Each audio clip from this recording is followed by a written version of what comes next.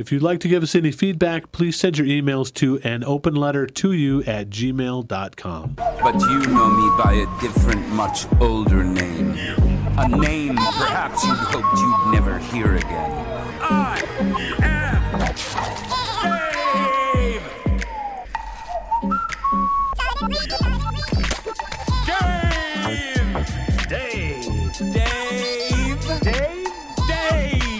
And I am Dave. Thanks for listening. This is An Open Letter. Hopefully that's what you're looking for when you started to download this and listen to it. Appreciate you listening today. I am really excited about today's podcast. I have a good friend of mine here with us in the studios. We'd like to welcome Paul Wiersma. Hello, Dave. How are you? I'm doing just fine on this very strange, snowy April Saturday afternoon. How are you? Well, it is exactly that. I am very well. Quite a adventure getting here, but so you got texted here nonetheless. Me. Yes, you did. And I'm glad you did because I think it's going to be I love your story. I've known you for a while, and we're going to get into that. But in a minute, as I always do, I want to introduce the rest of the team. We have on the keys our good friend, the Cashmeister. That would be me. Chad Cashman. Producer extraordinaire. That and so much more. And to my right, the lovely, the talented Carol Wilson. Hello, everyone. And, of course, there's me. I'm Dave. I'm the host of An Open Letter. And if you want to get in touch with us, please email us at anopenletter2you. That is the number 2, the letter U. Anopenletter2you @gmail.com. But probably even a better way to contact us is the Facebook page. Please like our page, comment on it, send us messages if you have feedback. We really enjoy hearing that because we want to continue to get better at what we do. So, Chad, you know how we always start our podcasts? Do you know how we start them? We start at playing that game. Up. That is actually the new name of the game. Up. Yes. My Nailed it. creativity takes the cake. It's actually called Off Off the cuff. Off the Cuff. That would be the correct way to say it. We're going to have to get some game music for Off the Cuff. This isn't bad what you've got going on, but I'm thinking we'll go some music for Off the Cuff. Okay, So the we'll first figure out question. We'll figure it out. Oh, this is me. Yeah, of course. I'm the contestant. Well, we're all I'm kind of tweaking the game, and I think we all end up answering anyway. Okay. So first question, real quick answer. And this is partly because of what you wanted me to bring you today at the studio. A Snickers. So if you had to choose a candy bar to eat on a normal basis, what would you choose? I would choose a Snickers. A Snickers, of course, because that's what you chose today. Paul, you're on the spot. If I said, Paul, I'm going to bring you a candy bar today, you'd say, Dave, get me a $100,000. $100,000. Well, that's one I haven't seen in a while. I like me the $100,000 myself. They're too small. You get 2 little bars and then you're done. It's like, wait a minute. Where'd that go? You get the king size, Paul, or you just get multiples. Just make the bar bigger and don't make it 2 bars. Why does that matter? Because there's wasted space in the wrapper where there could be $100,000. We have Captain Planet with us today, helping save the environment one candy bar at a time. That's it. There it is. Carol Wilson. I like Heath or Score. Which is really the same thing, isn't it? Pretty much. Yeah. Is that different than a Butterfinger? Very. Oh, because Butterfinger, yeah, okay, and toffee and Heath, yeah. Butterfinger is a little peanut buttery. Heath is just toffee. That's a word you'd never hear, peanut buttery. Not often enough, anyway. You would hear it if you talked to me more often. Is that where they make peanut butter in a peanut buttery? No. No? It's Okay. the adjectival form.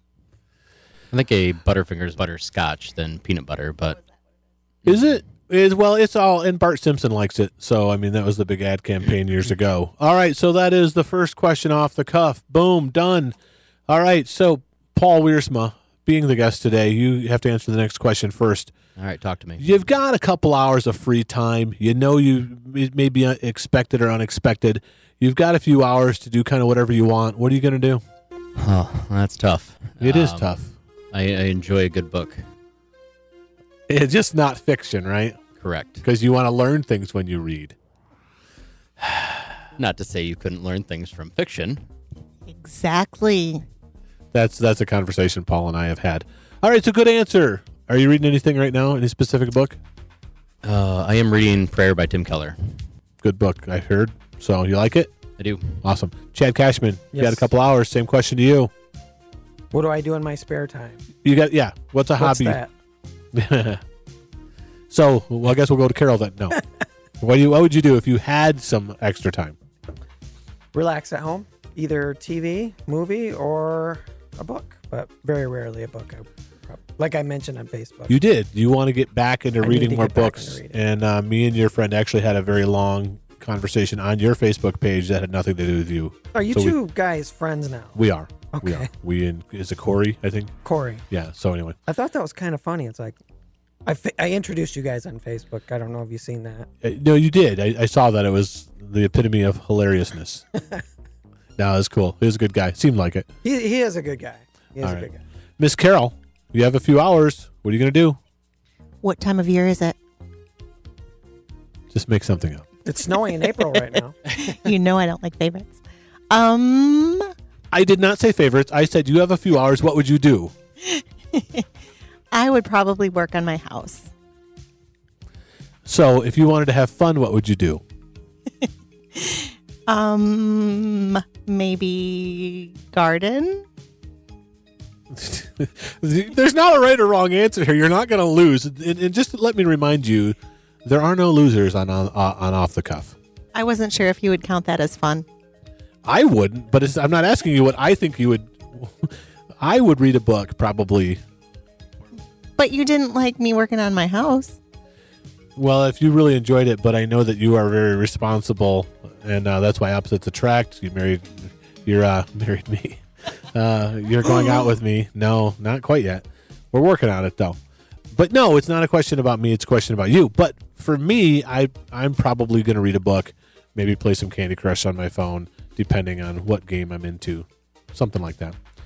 All right, one last question, and that is the season you enjoy above all others. That's easy for me. Summer. Summer, boom. Wiersma, Well, Wilson. I don't know. Whatever season it is right now. Thank you, Pooh Bear. Could that would be winter and the spring. Yeah, that would. She enjoys winter and the spring the bestest. The trees are really pretty. I'm a big summer guy myself, mainly because it's vacation, beach, that sort of thing. All right. So again, off the cuff, thanks for playing, everybody. There are no losers, only winners. So we're going to jump right into the story today, what we want to talk about. I've known Paul for probably about 4 years now.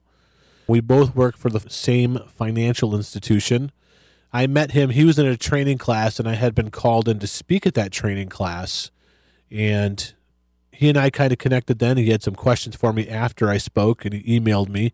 And then it turned out to be his manager. I got promoted to manager, and I got to go to a specific branch. And then Paul was one of the people that was working on my team. So I've known Paul for a few years and gotten to know him. I really enjoy him. Paul's a great guy.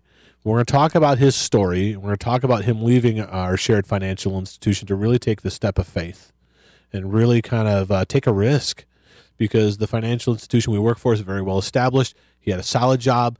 He did a good job. He was solid at what he did. And he really said, I feel like I'm being called to do something else. And he took that step of faith and went out. And I think it's a perfect, fantastic fit for him. He works at a company called David's House. It's a nonprofit here in Wyoming, Michigan. And he's going to talk more about that. But we're going to start with his story. So, Paul, talk to me. you talk to me. Talk to me about, because you and I went out for breakfast the other day. Mm-hmm. Talk to me a little bit about your mom and your dad and kind of the people they are, because they really help kind of frame this story. Sure. Grew up in a home on the southeast side of Grand Rapids. Kind of lived in Grand Rapids my whole life. My dad, after they moved back to West Michigan from several years living in Chicago, he started his own real estate investment company, managing other people's commercial real estate. So he's and still doing that to this day. So coming on 30 years, I would imagine by this point. My mom has been a nurse, and she has been a neonatal nurse her whole career. And then when She had 3 kids in the home. She stepped away from that in favor of being a stay-at-home mom. Yeah, so my mom, given her area of expertise in the healthcare industry as a neonatal ICU nurse, and just having an affinity for that type of thing, like I said, left the healthcare industry to be a stay-at-home mom, and has since gotten back into home health care. But that's kind of where she's at. So she's always had that knowledge for the human body, anatomy, things like that. Yeah, So, and it's a real good thing that she did, as we're gonna get here in a second. So you're 3. Is it 3 or 4 years old? 3.5. 3.5 years old. Very serious accident happened to you when you were very young. Tell us a little bit about what happened and where you were. Okay, so I'm 3.5 at this point. Ironically, leap day. And so I was at a cousin's high school basketball game out in Holland, and as any curious 3.5-year-old would be doing, not watching the basketball game, instead running through the bleachers, climbing up on anything you can find. So that's where me and my cousin were, and that's the last I remember. And the next I remember is in a bed of a critical care ICU. So what because, happened? I fell 15 feet through the set of bleachers there at the high school, and was in a coma and the whole bit. And fortunately, by the grace of God, there was a doctor at the game Wow. who was able to do CPR, make sure that I was staying where I should be until the paramedics got there. Paramedics took me to Holland Hospital. I was put in an Aeromed helicopter, was flown from Holland to Butterworth Spectrum, and was in the pediatric ICU for several weeks, where I was put on a ventilator. I was, again, every type of life-saving measure was taken, and at this point, as I mentioned to you before, I believe, my parents weren't with me. And Right. So I was with my grandparents. Right. And so my parents got the dreadful call that, Dan, Nancy, you need to meet us down at Butterworth downtown. Paul's being flown from Holland. He fell through a set of bleachers.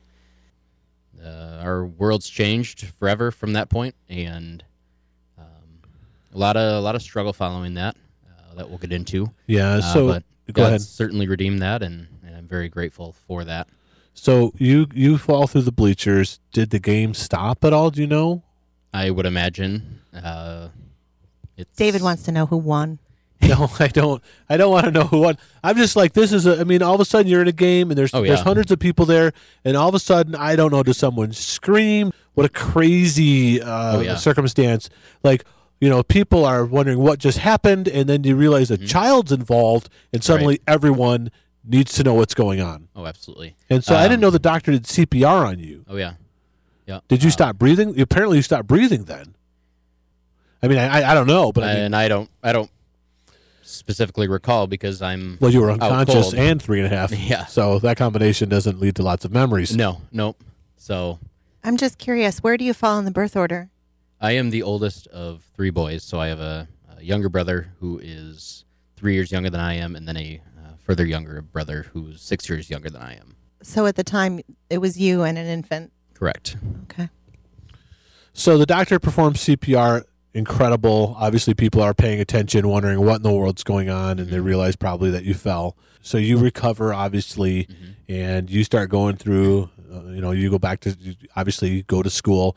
When did the seizures start happening? Following the accident, following the discharge from the inpatient hospital stay, went through months and months of rehabilitation, physical and occupational, and in fast fact, I was actually through the rehabilitation process. The therapists made me be right-handed. So Were you originally left-handed? Mm-hmm. Did not know that. I was left-handed up until that point, and going forward, they told my mom and dad that whenever you see him with his fork or his crayon in his left hand, move it to his right. Was there any actual? I don't want to go too far down this path, but was there any reason to do that? Sure. Or is it just Reason behind that was the injury that I sustained from this head injury. was on the right temporal lobe, and as you know, the right side of the brain controls the left Yes. side, vice versa. And so, the fact that this injury, this scarred brain tissue, was on the right temporal lobe, and yet I was left-handed, they thought Oh. it better to hopefully make me be left brain dominant through becoming more Sure. right hand dominant. Yeah, I with know that makes various sense. things. After you fell, you had a grand mal seizure. Mm-hmm. Was that immediately, or was it the hospital? You said it was in the helicopter? I had a grand mal seizure in the Aeromed chopper, and then I had a grand mal seizure in once I got to Butterworth Hospital in the ICU. And so there were various epileptic episodes that I suffered almost immediately. But as you alluded to a little bit ago, is that this head injury has then resulted in a series and years of what's clinically referred to as simple partial seizures, which are the type that I would have at school, at work, in front of peers. They would never know it. So talk to me a little bit about that. Talk to me about what happened. So obviously now this is something that you're dealing with, struggling with all through school, all into high school. What happened to you when you had a seizure? Sure, it would be there. The sensation would be similar to that of so you're on a roller coaster and you're going up and down the hills, and you feel your stomach go into your that sensation. So that's the beginning of it. You feel like all of a sudden you have the sensation. You think, "Oh crap, a seizure's coming on." It's coming on. Okay. And then it's followed by an intense feeling of paranoia. So Undue paranoia. like what are you paranoid about? I just like Couldn't tell you. It's the feeling you get inside of you that when you are paranoid, but you're not paranoid. okay, I kind of get it. So it's the paranoia without the paranoia, if that makes sense. No, it's the feeling of it, but you're not afraid of anything specific happening. Correct. You're not like, "Oh my goodness, someone's out to get me" or anything like that. You're just having that feeling. Sure. Is that different than anxiety? Yeah, I would say so. Because again, I wasn't anxious about anything. There wasn't anything I could put my finger on. Like this is getting to me. But that's kind of like an anxiety attack, like a panic attack. Well, that's where there's true as well. Where there's no specific Right. stimuli. Yeah. So in addition to that sensation, that roller coaster sensation, that feeling of paranoia, my whole right side would go very tingly. Right leg, my right hand, right arm, almost the direct right side of my face would go tingly. The right side? Wasn't the injury on the right side? So Weird. couldn't tell you, couldn't tell you why, but When you're having a seizure, you weren't falling down. You weren't. there's nothing visibly apparent to anyone around me that So- what's happening so- is happening. So those around you, what are they observing? Nothing.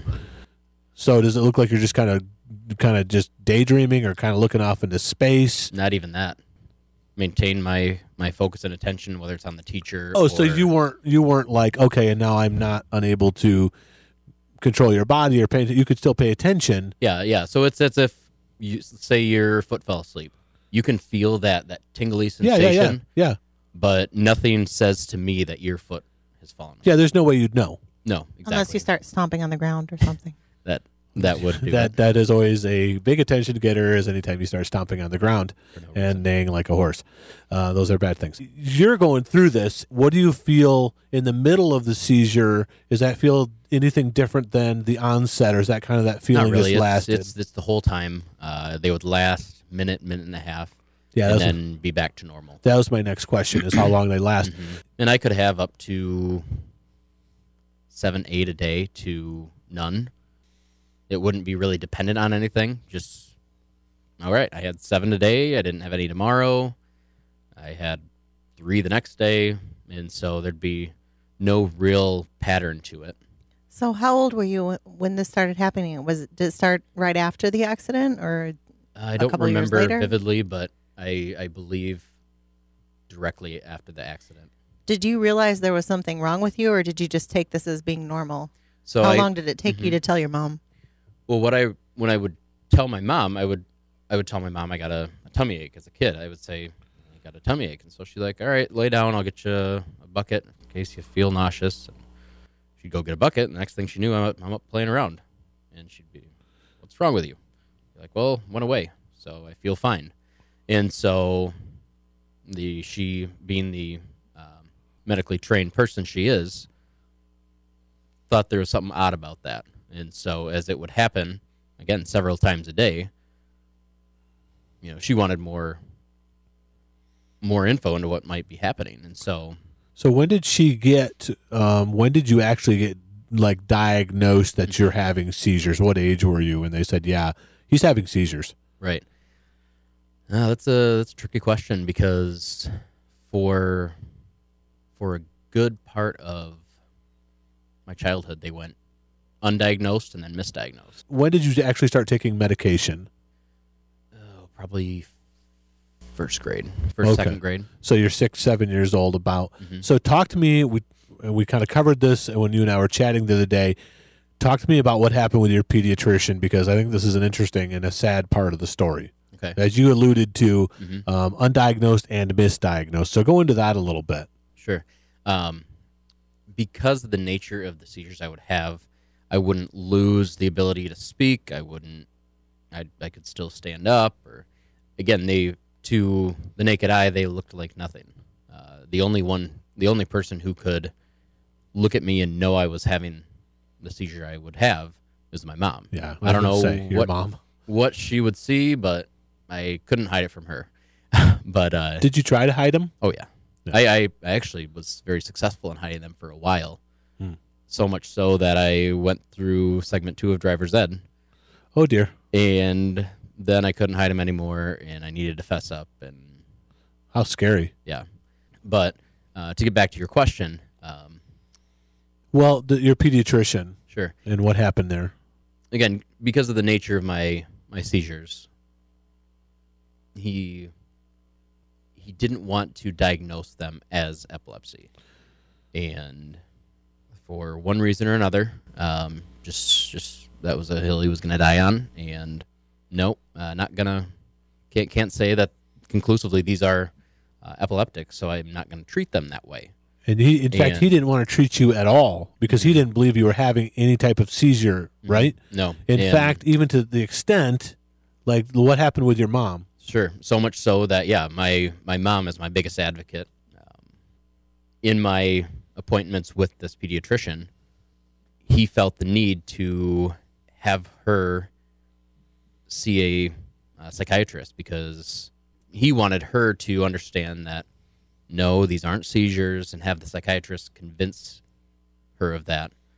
Where, ironically, following that psychiatrist appointment, turned out the exact opposite, where no, Paul is having seizures, treat him for seizures. And so that was kind of the turning of the Titanic, that, all right, finally, you don't have this crazy mom saying, treat my kid for this or that, but you have a second opinion saying, no, he's having seizures, treat him for seizures. And it was at that point that I was put on an anti-seizure medication, and these sensations, seizures, or whatever he wanted to call them, went away. Why didn't they just do an EEG to prove or disprove that you were having seizures? Because I had a childhood seizure disorder, and Okay. I had EEGs every 6 months just to determine the activity. Right. No, I had several EEGs, and they all came back. Most of them came back negative, because they were so sporadic. Again, like I said, I would have up to 7 or 8 a day. There'd be days I wouldn't have any, and it's like taking your car to the repair guy. Doesn't act up when it's in front of the person that can diagnose it. So, unfortunately, we had to deal with that. And Question for both of you then. Do you actually have to be physically having a seizure for them to be able to recognize that there's something going on?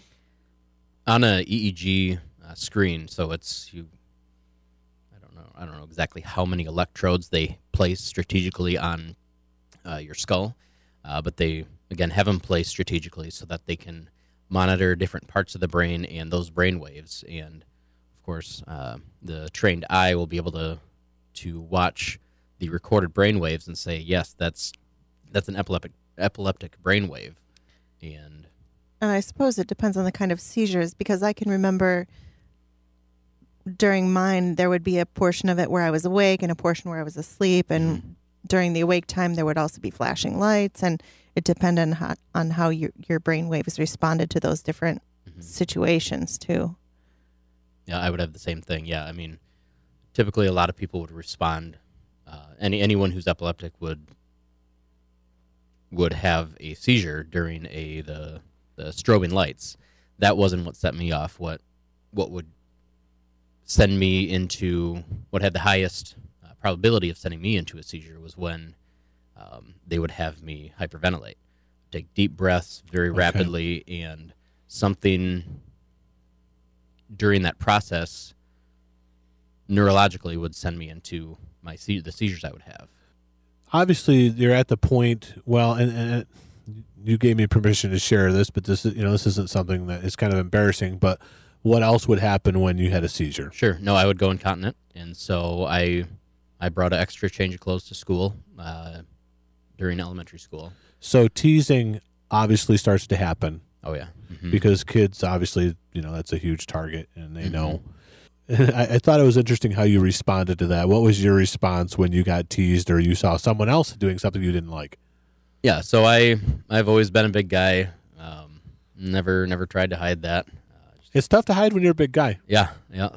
But when I was teased, I would go as much on the offensive as they were, and I would use my size to make sure the person teasing me knew not to ever do that again. Did you get repeat teasing very often from people? Because some people are kind of stubborn or stupid. Mm-hmm. So you had to beat some kids up more than once? There were some idiots that tried it several times. But no, that included then many visits to the principal's office, and a lot of just a lot of. I mean, school was miserable for me. I had just a couple close friends. Because I could hide my seizures, I didn't want any more people knowing that needed to. Sure.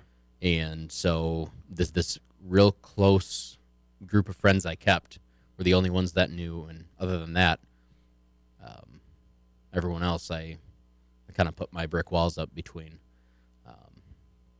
Yeah, and you alluded to the fact too, or you talked about. I know it was difficult for you. You didn't want people to know you had a physics teacher that was very, very rude to you and did not realize what was going on. And then after the fact, he was told that there was something going on. He felt really, really bad, but he gave you a real hard time, did he not? Yeah. In pre-calculus. Sorry, my bad. So it was... I knew it was a mathy thing. Sure. No, it was my first hour class, my senior year of high school, and still at this point, I'm having 2-3 seizures a day, and by this point, to give some backstory between my elementary school days and my middle school, high school days, is socially it got so bad that my parents transferred me between school systems. Oh, right, that's right. And so by this point, I was fighting it. It was almost like you're being medicated all this time too, right? Good question, because also from about 4th grade up until 10th grade, my seizures went away. They were medicated. Successfully. Okay. And so 4th grade, medication, seizures go away. I still stay on the medication for several years, still seizure-free. Several years later, all right, let's try to take you off the medicine. They did. I'm doing fine without the medication. And again, after 5th grade, I was transferred to school systems, and the social scars from those early years, right, was very much a spoke only if spoken to type of person, and right, again, just kept my boundaries very tight.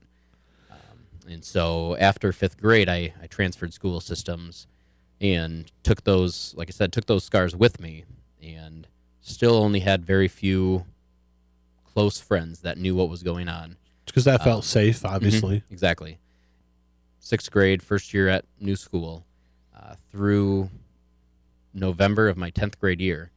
Again, still seizure-free, still not on medication, but this pediatrician who still believed what I was having prior were never seizures. Right. He felt comfortable prescribing me on a social anxiety medication just because of some things I had told him in an appointment. And he says, no, take this medication, and that should help. Little did we know that this medication on a label would say, do not take if you have had a history of seizures. And because we were only given a sample prescription, we didn't have a lot of that information. Sure. Until my mom, probably two or 3 days into taking this medication, wanting to know what exactly I'm putting in my body, Right. as the medically trained person she is, goes online, looks at the actual prescription label for this medication to find out that do not take if you've had seizures before. And it was that night that I woke up to a grand mal seizure, and I was going out my front door on a gurney, being put into the back of an ambulance. Wow. And I bet you remember that. oh yeah, we'll never forget that. One of the scariest moments of my life. Can't even is imagine. Going out your front door on a gurney, and once I came to, I stood up. Whoa, what happened? And the paramedic put his hand on my shoulder, laid me back down, said, Paul, you had a seizure. We're going to take you to the hospital, run tests, make sure everything's So all of a fine. sudden, you've been seizure-free for so long, and now, oh my goodness, here we go again. grand mal, boom. At that point, I started having all the simple partial seizures again that I had been having as a kid, and that was, like I said, fall of my 10th grade year, and tried various things to medicate this second round of seizures, all to no avail. And I mean, tried everything from different medications, different doses of different medications, different mixes of different medications at different doses. And it's not tried working. tried everything. Tried holistic diets. Tried you name it. Sure, everything that a good We parent explored it. Hmm. So you ended up having surgery. I did. During the spring of my senior year of high school, Okay, so you're obviously like 17, 16, 17, 18 years old. 17-ish. So how dangerous was this surgery? I don't. Is it tough? You may not know. I didn't really consider it because There's like no option. anything was better than what I was having. So after the surgery, they're gone, Mhm. right? Yeah, with and- medication. Sure. Let me backtrack. So, Sure. like I said, we were trying every type of remedy to make these seizures go away as they went away the first time around. Again, all to no avail. Where we're finally approached by a doctor, and he says, you've tried everything, and the last resort really is to look at doing a neurosurgery procedure that would resect the scarred tissue that's been the source of all these seizures. And the hope there then is that you would be seizure free. Right. And so, again, still at this point, we've hopped from neurologist to neurologist, medical practice to medical practice, not getting the answers we want. We're seeing a pediatric epileptologist, so even further specialized at Spectrum Health. And at this point, like I said, I'm 17 and some, and he says to us, I can't treat you much longer because you're going to be 18 soon. Right. He says, what I would recommend to you is the Hauenstein Neuroscience Center at St. Mary's. They're putting up is just going to be a neuroscience facility like nowhere else in the state. And he says, I would really recommend, and I'll write you a referral to go see a adult neurologist specializing in epilepsy, Okay. an epileptologist at this Hauenstein Center. And so, which is, and the unique thing about this is that, and I think one of the coolest parts of just seeing the God's hand at work in this is that while we're seeing this pediatric epileptologist at Spectrum Health, all the while we're trying to go to Cleveland Clinic, arguably the most premier healthcare institution in the world. Yeah. People come from all around the world to get treatment here. We're trying to go to Cleveland to have testing and more diagnostics done. Sure. Figure out what's And- going on. Exactly. Fix and so it. we keep getting declined by insurance company. No, they're out of network. No, we're not going to cover it. And we're feeling at a dead end. Yeah. So this brings us to, again, this referral to St. Mary's.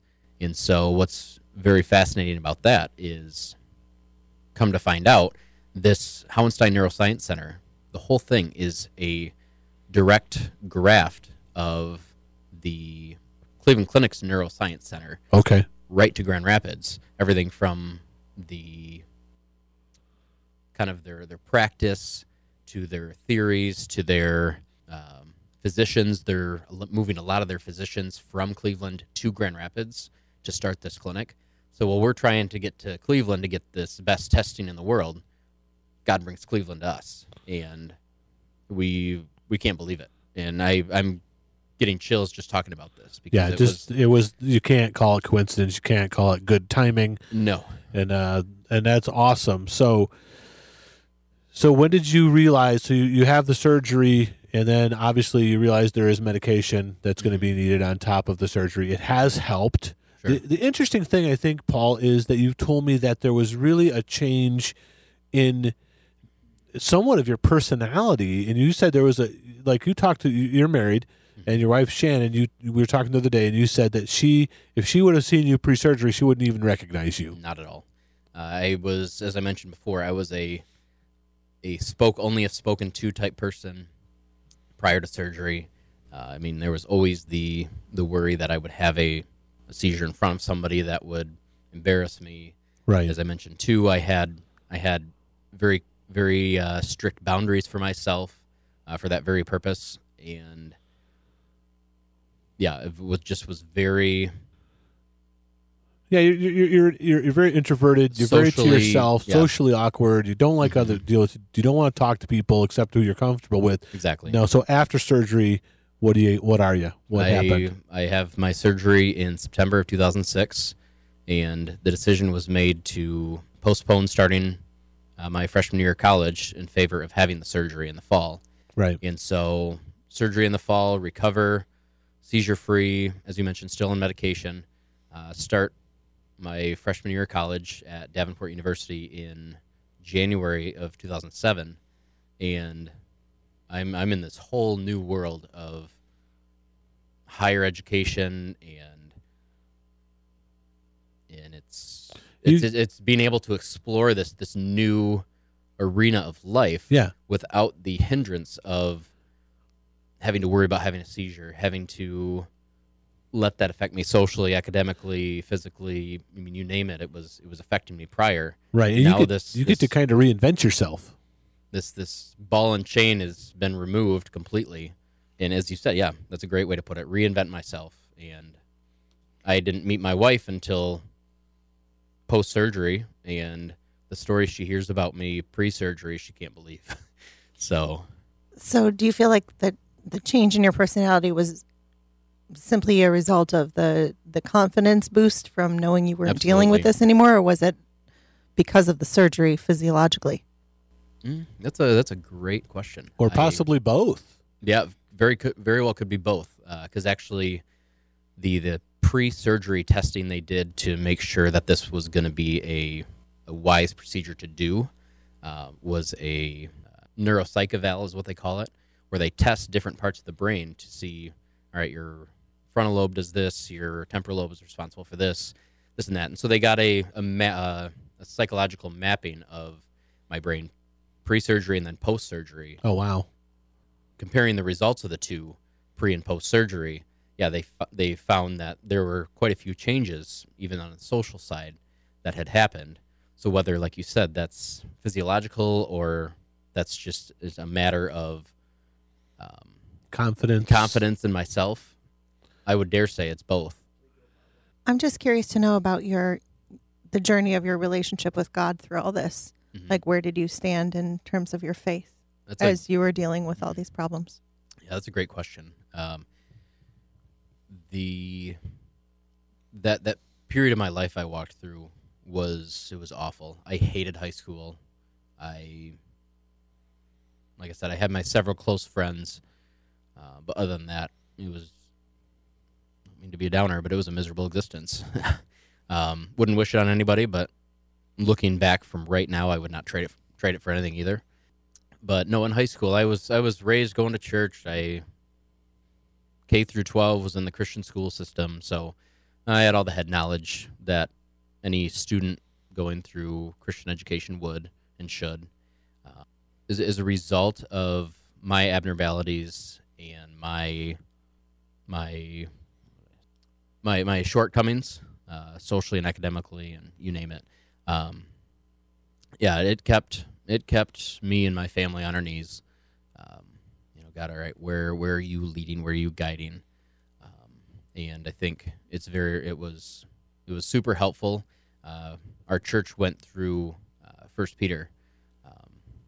And I'm sure many people in our church, as 1 Peter was preached on, it was very relevant to their sufferings. But it was really unique for me because I could look back and see the truth of every single part of that book play through. That I've been there, I've lived through it, and God is still faithful. So that was your attitude, pretty much, was of acceptance and wanting to learn from God, not bitterness or anger at what he had allowed to happen. Right. No, I don't think I ever was bitter or angry. I would get bitter and angry at my situations, but not at God Himself, because it was an encouragement to me very early on that God can work through my shortcomings a lot easier than if I did not have them. And I think it's interesting that you call them shortcomings. I think that's an interesting word that you choose to use for those. Mm-hmm. Because I don't know, when I hear the word shortcomings, I feel like that's something that implies that when I think of my shortcomings, I think of that as like those weaknesses are my fault. And I don't know if you see that word that way, but I don't know. Yeah, I can see that, but I don't know. That's not how you view that word. Not in that technical sense, but I can see where you'd gather that. Yeah, because I mean, I think that obviously you had nothing to do with what happened to you, right. But I think it's interesting how sometimes we reconcile that with our own thought process, and sometimes people will take things like that and go, "Oh, I'm partially at fault for this." Was there ever any tinge of that? Like, have I done something? Maybe I deserve this. Anything like that?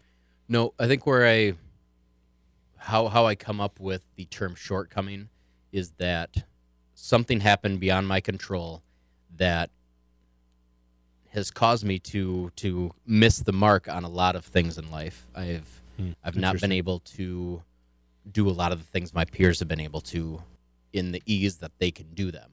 Give us a couple things that you struggled with, like a person who didn't have this issue. So I played golf and tennis and hockey as sports growing up, and my natural abilities were not at the level of my peers. I needed to work much harder to achieve the same results. School. In order to get the same grade on a test of my peer, I would have to study 4 times as hard and as long. I still could do it, but it required so much more of my effort and time and attention to get to that point. Well, and I noticed that when I worked with you and I was managing you, I realized that there was a process that you had to go through that was unique to you, right? And exactly. I didn't realize that to my chagrin, I would say, I didn't realize that for the first year and a half as I'm trying to manage you and give you reviews, that you had a unique process. And we all have unique processes. Yours was just a process I hadn't run into before. Mm-hmm. And every once in a while we'd bump heads a little bit as I'm like, no, Paul, we got to do like this. And I didn't understand. And then It took a couple years, but then I finally understood, oh, okay, there's this process that you need to go through in order to do what you do. There's nothing wrong with that. Although our coworker would tease you a lot about that. Oh, yes. We have a lot of ammunition. Oh, thank you for that, Sonia. But anyway, a couple quick last things, and we're going to wrap the show. We are going to do a part 2 of this show because we haven't even touched on Paul's transition out of the financial institution where we both worked and going to David's House, which is a phenomenal ministry here in town. I visited myself. So I do have a question. I think Carol's got one too. So I wish we had more time even in this episode because I'm really interested in, you've had this break of time of no seizures, and I actually have a real empathy for what you went through as far as the incontinence is concerned, because I went through something. I had encopresis, which is kind of, a version of that, except not with urine, but with use the proper term, defecation. So we'll get into that at a different time. So I know the embarrassment of messing yourself, and you can't really control it, and yet everyone knows. Did the incontinence come back when you started having seizures as in high school? No, that's a good question. No, it never did, thankfully. Well, thank goodness for that. That was isolated to the first round of seizures that eventually was treated with medication. So my last question for you is this. What was the impact? And I loved Carol's question earlier. That's why we have her on the show, because she's much smarter than I am and Chad combined. Not arguing. I know, right? So she just smacked me on the head. I don't know what that was about. So you've had this absence, and I'm sure it's like, okay, this is gone. This is just something I had when I was a kid, and boom, I grew out of it or whatever. It's done. And all of a sudden you're in high school and it happens again. Oh my goodness. How did that impact your relationship with God, and how did you use your faith to get through that? Yeah, no, I was blessed with a incredibly strong group of friends. As I mentioned before, my friend network I kept very limited for obvious reasons. Most of my friends were not from where I went to school. They were from church, and so they were from different high schools all around town. And the common thread was we went to church together. And that year, we were all in a Bible study together. I think just the relationships that were formed because of what we were all going through as far as a study. We were going through Costly Grace by Dietrich Bonhoeffer. I just think that the strength and the bond of those relationships that were forming at that point in time really kept me solid in my own faith, that I just saw this as a minor roadblock, that nothing gets to me before it passes the hand of God, and he can use it to redeem me and redeem my situation for my good and his glory. And I mean, he's done exactly that. So just to sort of give a little teaser for the next part of this podcast and what you're doing now, I know that David's House is a place for adults with special needs. Mm-hmm. Do you feel like your experiences with the seizures and all the medical issues you've had to deal with, do you feel like that gave you a special ability to understand and to work in this place? Oh, yeah, no question. How? Yeah. Just if you could just address that briefly. Sure. I worked with Dave in the financial services realm, and I enjoyed it. I learned a lot, but I knew that going down the road, my career was going to be more ministry-driven. I didn't know what that was going to look like. I had toured through different seminaries. I was just open to wherever God was going to lead in that regard, but knew that was the trajectory. And so, as like I said, as I searched for what that would be, when that door opened at David's House Ministries, I never in 100 years would have picked that out for myself. But as the door opened and as my wife and I continued to explore what that might look like, working at an adult foster care home, more and more it was revealed to me that I've been uniquely equipped to work in this role, to work on behalf of men and women who live life with severe limitations each and every day. And so, as you alluded to, I believe I've been equipped with a unique insight into living with those limitations. Is I never got my driver's license until I was 19 because I was having seizures, and knowing very well too that I could have been one of our residents had my head injury had gone any differently. Yeah, and I'm really excited and very much looking forward to our next podcast where we get to dig into that even a little bit deeper, and that's a good segue into what we're going to talk about next time. Paul, I really thank you for being here. I can tell you when Paul went to David's house and he was telling me he was leaving, we went out to lunch and he saved it for the end of the lunch. And I thought honestly, and I told him this, I thought he would fail in where he was going just because of just the different ways I knew about Paul, and he was decent at the job where he was, and I was managing him. But I know he wasn't as successful as he wanted to be.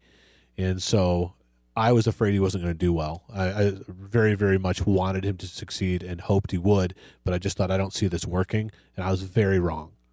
Paul's doing very well over at David's house. It's a fantastic ministry, and that's why it's going to be a lot of fun to talk about it next time. The key thing for me, though, as we wrap the podcast is the importance of community. Is Paul has this catastrophic thing happen to him when he's 3.5 years old, and you're a kid and you have your family to surround you and support you. And I'm so thankful that your mom had the medical training she did, Absolutely. or you probably wouldn't be alive today. Nope. The doctor being there, just the hand of God and all of this stuff is amazing. You're supposed to be here. You know, I don't mean on the podcast, I mean on this earth. You're supposed to be here. There's no doubt about it. But even more so, the part that touches me on this first part of this podcast is the community of people you had surrounding you when it started again. Mm-hmm. Because I can't imagine the fear and the anxiety and the, oh my goodness, going back to all this stuff. I'm losing control of my life again. Something I remembered when I was kind of little now is back, and you are very much a young adult with friends. Significantly more repercussions on my life socially. Absolutely. Mm-hmm. So I encourage you out there, if you're listening to this podcast, you know, community is so hugely important. If you're isolated, I really just ask you, find a community. I know that's easier said than done. And I don't mean necessarily you have to go to church, but I think that's a great place to find community if you're in the right church. So, there's tons of churches in the West Michigan area. So if you're in West Michigan, you're listening, you got no excuse. There's plenty of places you could go. We'd love to invite you to Solomon's Porch or Calvary Undenominational, which is where Paul goes to church. That's on the northeast side of town on the East Belt Line. Solomon's Porch is in Jenison. Bunch of people there would love for you to come, and we would love to involve you in our community. So once again, thank you so much for listening to our podcast. This is an open letter. And again, please contact us if you would. We need your feedback, especially on our Facebook page. Just look at an open letter on Facebook and you can find us. So again, thanks for listening. Have a great day or night or week or whatever you're listening to, whenever you're listening to it. Have a great time. See ya.